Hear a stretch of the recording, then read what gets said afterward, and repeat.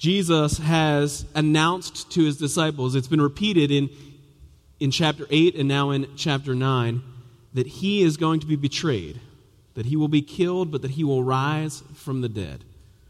And now listen to the way in which his disciples respond to that announcement. The Gospel of Mark, chapter 9, beginning at verse 33. They came to Capernaum.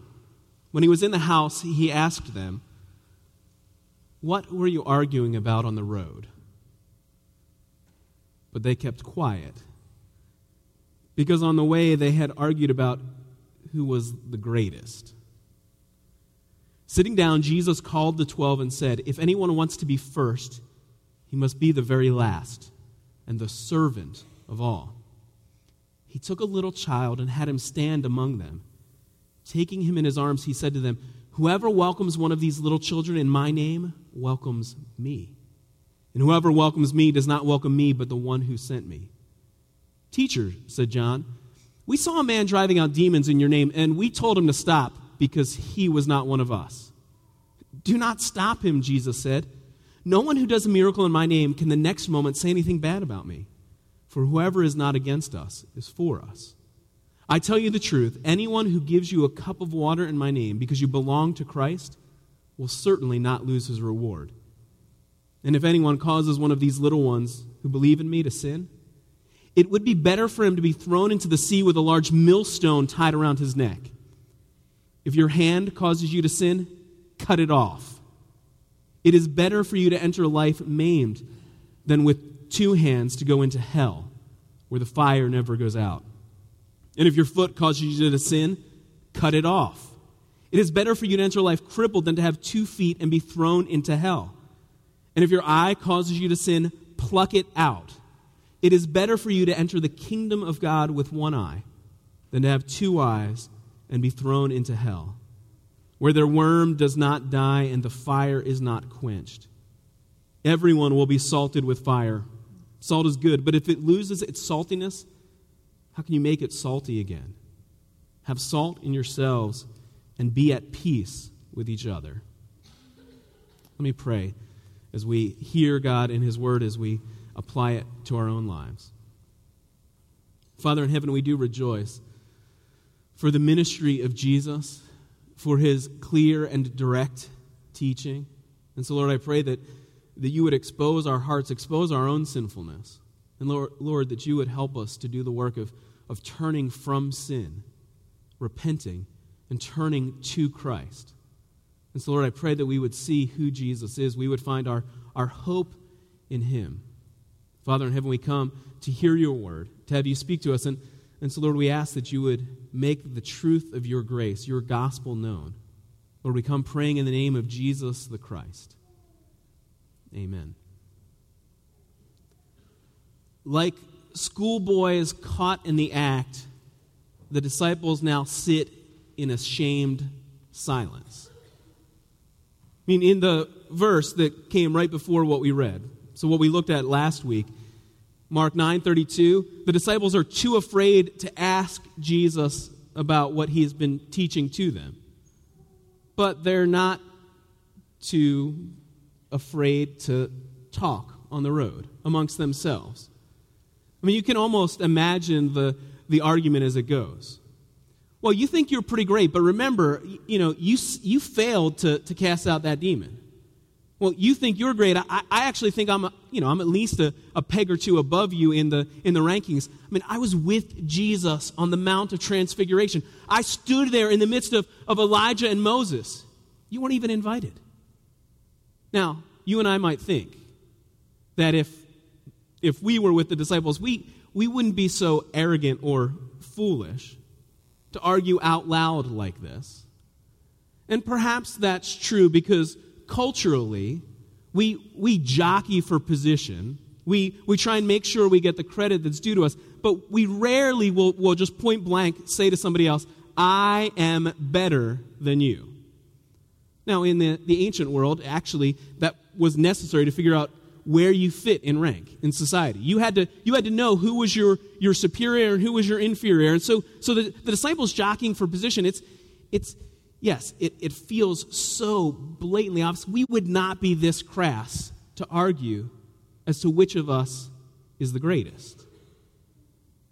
At least not out loud, right? Because we don't like when people don't recognize us for the things we've accomplished.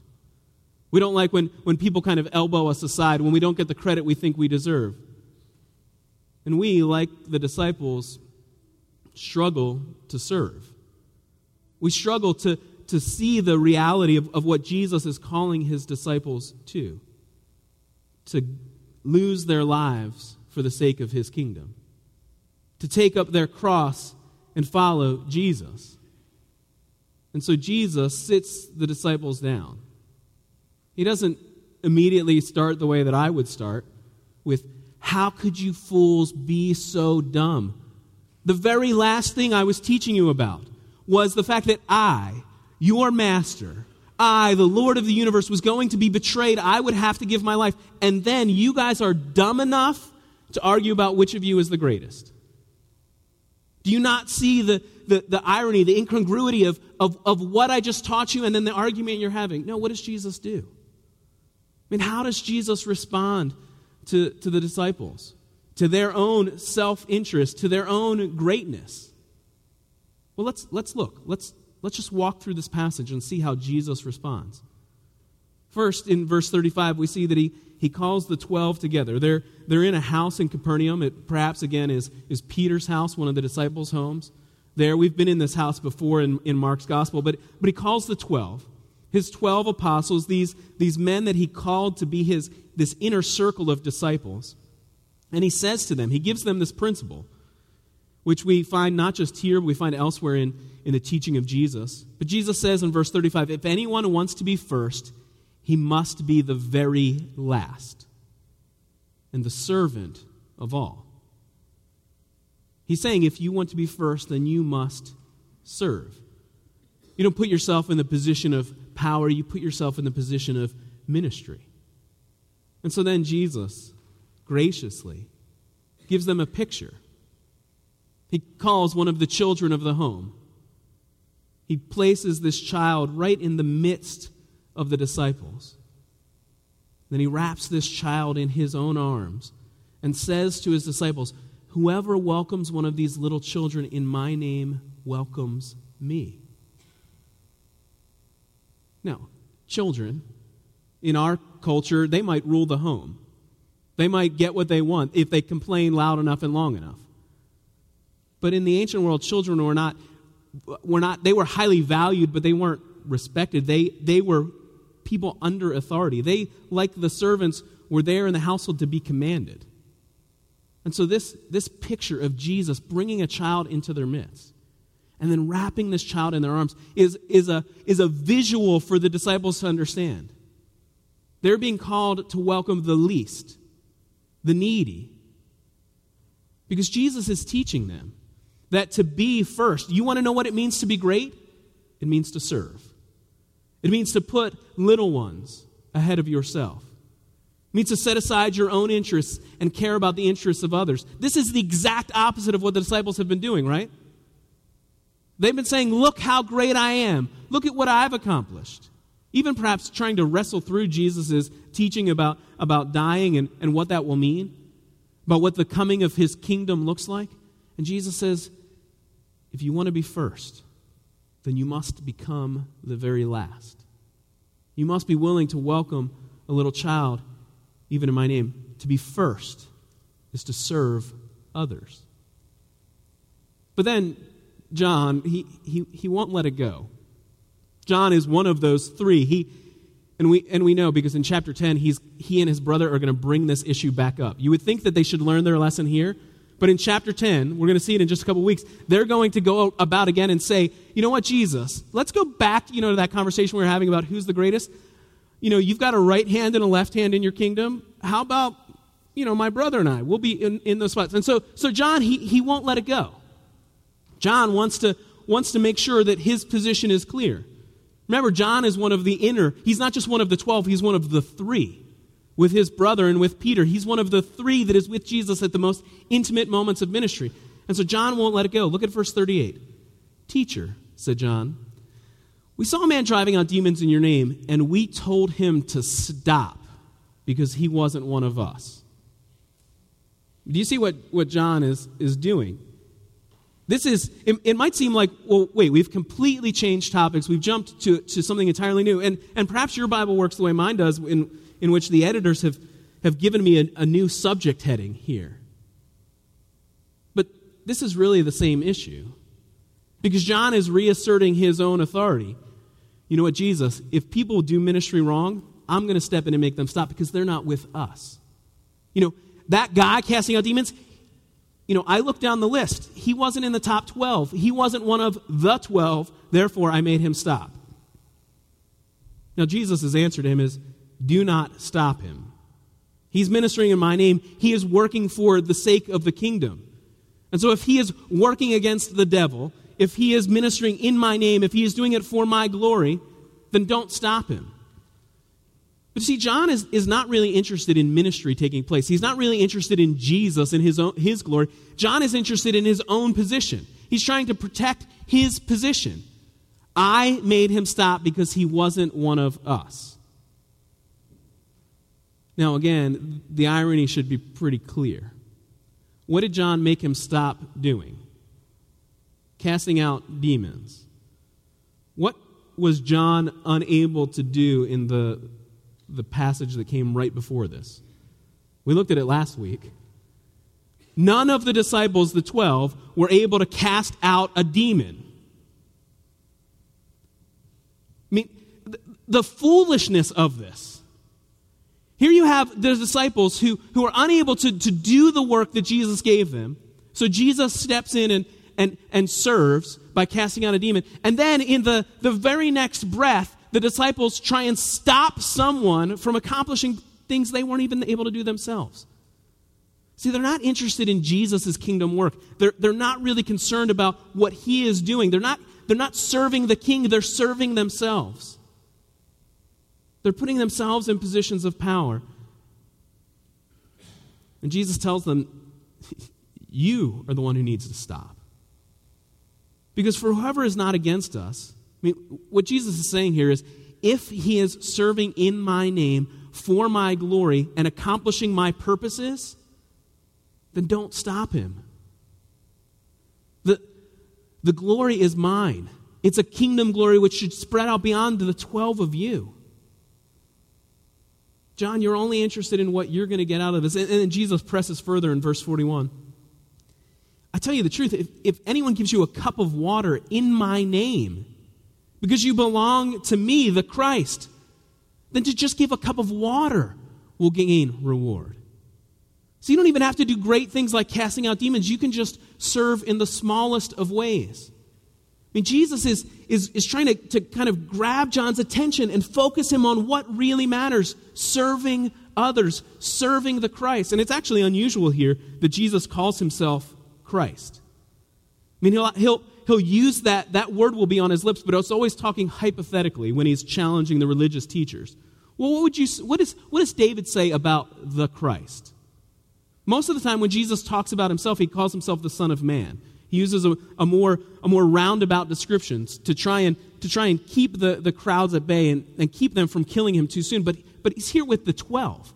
This is the inner circle of disciples. And so he calls himself the Christ. Jesus is saying, I am the anointed one who came to give myself in the place of sinners. I am the servant. And so if anyone is serving in my name, they will be rewarded. John, sit down. Stop worrying about your own position. Because to be first is to serve Christ. And Jesus continues. Again, my Bible adds a new heading, but you see that it's the continuation of Jesus' teaching here. He again seems to kind of shift topic as he moves into this very harsh language here about judgment and hell. But notice how it's connected with what we've seen. Look at verse 42. He says, if anyone causes one of these little ones who believe in me to sin, it would be better for him to be thrown into the sea with a large millstone tied around his neck. But you see, it's the little boy is still here. Jesus is, again, returning to the theme of serving the little one in their midst. He's returning the disciples' attention away from themselves back to what it means to be first, to serve others. And so he says in verse 42, if you cause another Christian, another disciple, even one who's weak, one who's small, a little one like this boy, if you cause him to sin, if you lead him into temptation, if you divert him from the path, if you point him to his own glory instead of my glory, it would be better for you. If you do this, it'd be better for you to have a millstone wrapped around your neck. In other places, he'll say tied around your neck, but here this isn't like a little hand stone that you're using to just crush grain. This is the language is it's a donkey-driven stone. Like this is a stone that's so big you need to use animals on the farm to turn this giant stone. And so if you get thrown into the sea with this around your neck, you will sink immediately. That would be a better fate than for you to crush a little one. It would be better for you to be quickly and mercifully drowned. Because what is Jesus pointing to is the other option. The other option is the reality of the pain of hell. Jesus will keep moving here. He'll say not only is there a danger as disciples if you harm someone else, there's a danger that lurks within you. Look at what he says in verses 43, 45, and 47. You might actually notice if you were looking really closely that your Bible probably doesn't have a verse 44 or 46. And that's just because verses 44 and 46 are just repetitions of verse 48. And so the best manuscripts, the clearest manuscripts indicate that phrase there, that the description of hell as a place where the worm does not die and the fire is not quenched, was probably not a refrain repeated 3 times in the passage, but it was just given once. And in some manuscripts it's placed in different spots. But in most of them it falls where verse 48 does. But here we have, in verses 43, 45, and 47, Jesus' very harsh language against sin. Because he's trying to show the disciples who they really are. They're exalting themselves as, which of us is the greatest? And Jesus just wants to stop and say, take a look at your life. Is your life really free from sin that you can claim to be the greatest?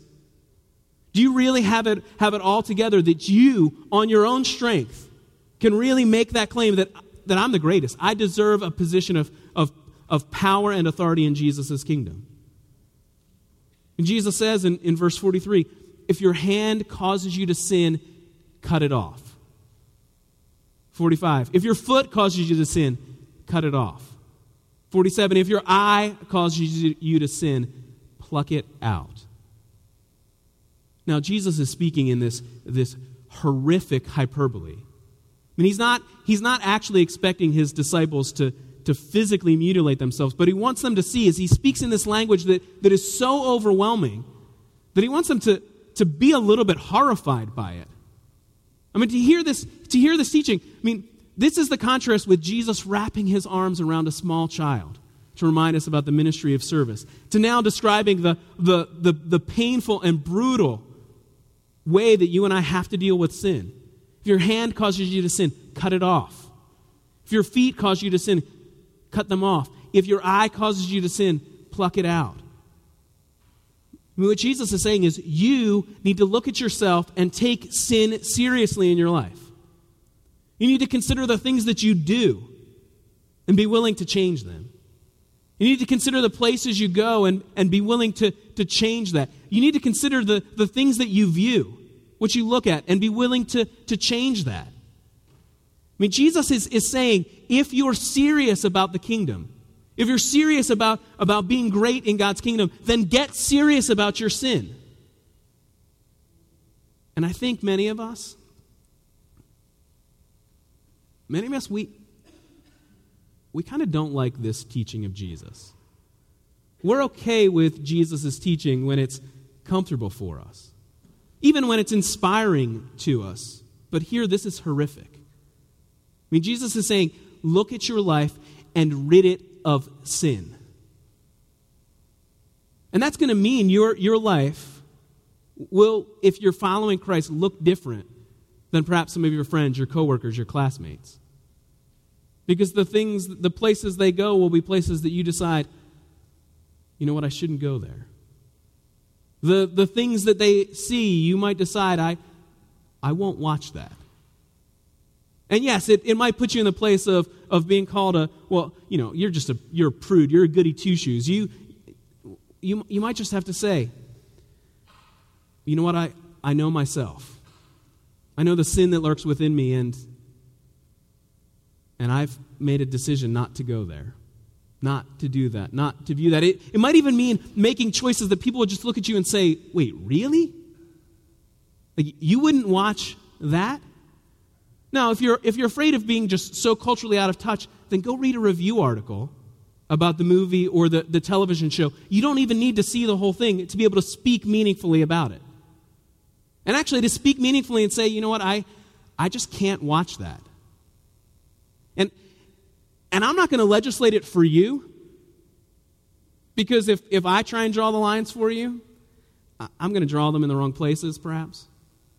But you need to take it seriously. I mean, if you've never said, you know what, I just can't do that. If you've never said, no, I can't go there. If you've never said, I don't think I should watch that, then perhaps you're not taking sin seriously. I mean, maybe it would even be something as ridiculous as saying, you know what, having a phone in my pocket that lets me access whatever I want, whenever I want, I just can't do it.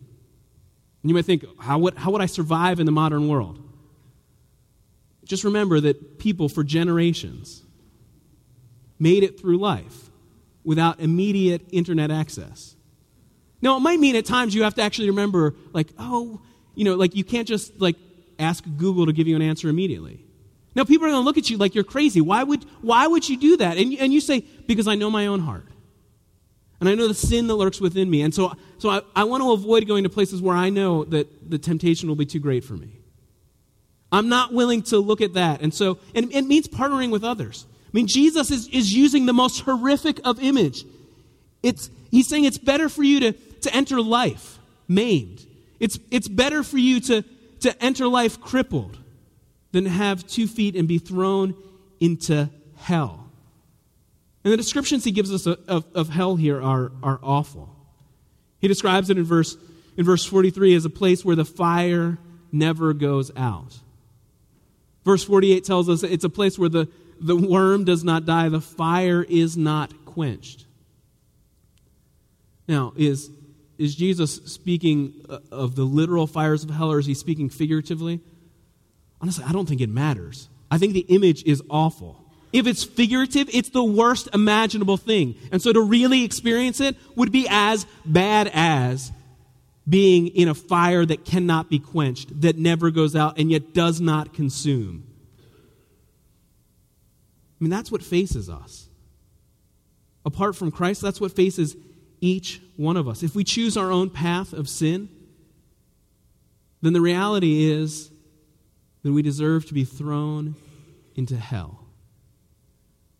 And I know this sounds so unsophisticated to say that there is a place of eternal judgment, a place where you will be punished for your sins. But remember, I'm not the one making this up. These are the very words of Jesus. Jesus is the one describing hell for us. And actually, you know what?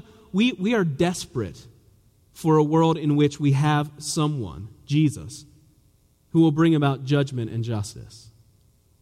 We actually long for a universe in which the sins of those who harm us will be punished. Because otherwise we'd live in a universe where there is no right and wrong, there is no justice, and all the pain and sorrow that you feel, well, that'll just be left to you. I mean, hell, yes, while it's a horrific image here, it's also a comforting reminder that Jesus himself is in control.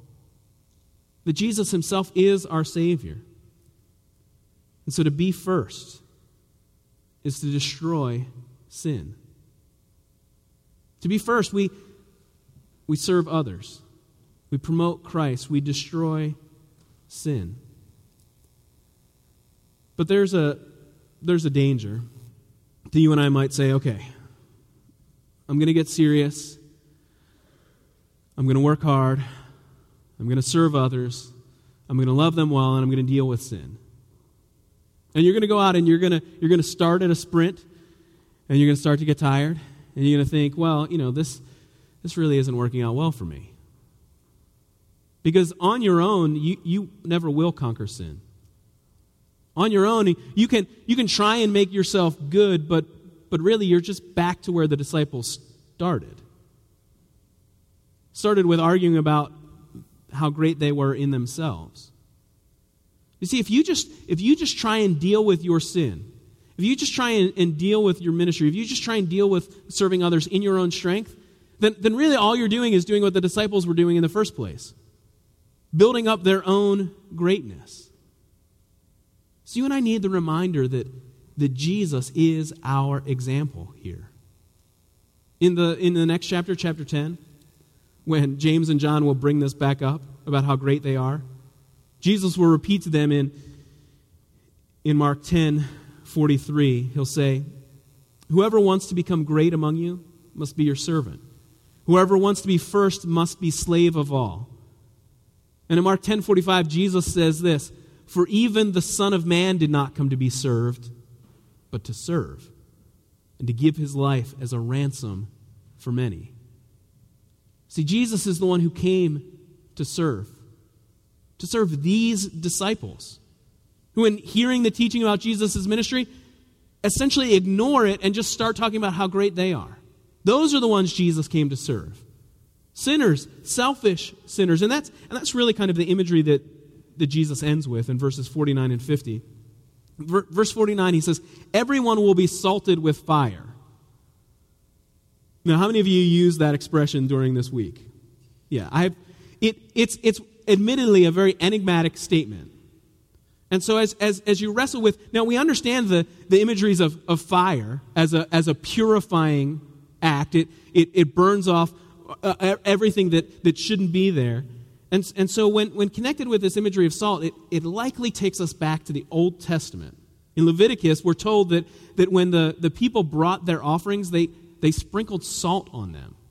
Now, we're only told that in one place, so it's not a common metaphor, but Jesus is combining this metaphor of salt and fire, of bringing a sacrifice. And then he uses the imagery of salt in verse 50 in a way that makes more sense to us, at least if you've heard him speak elsewhere in the Gospels, that salt has salt has a flavoring role. It preserves meat as well. And so you and I are meant to be the salt of the world. But what Jesus is doing is, again, pointing us to our great need to be purified. Jesus is the sacrifice, salted with fire. You see, there are only two options here in Jesus' teaching. The fires of hell or the fires of sacrifice. Those are the only two options. Now, you might be here today, and as you've heard Jesus speak to his disciples, you want to kind of take a step back and a deep breath and think, I'm not really sure about this Jesus. But that's to choose your own way. And when you choose your own way, Jesus has said it's for you the fires of hell. See, your only hope, my only hope of escape, my only hope to deal with the sin in myself, to serve the others around me, to minister in the name of Christ and for his glory is to see what Christ has done for me. It's to be reminded of what Jesus said back in verse 31, that he came and that he would be betrayed into the hands of men, that he came to be killed, but that he is the one who would rise again. See, Jesus has borne the fire of sacrifice. He is the sacrifice that makes us pure and holy. And so what he's calling you to do is to turn and put your trust in him.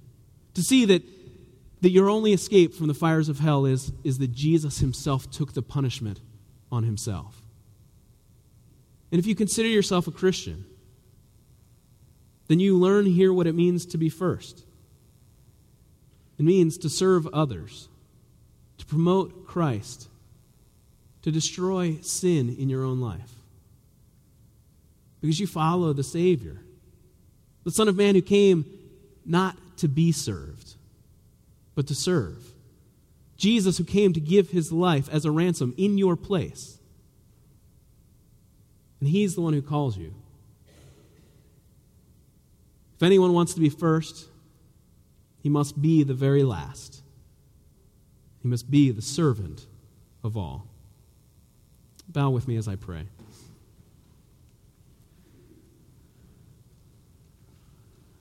Father in heaven, as we listen to your word, our hearts push back.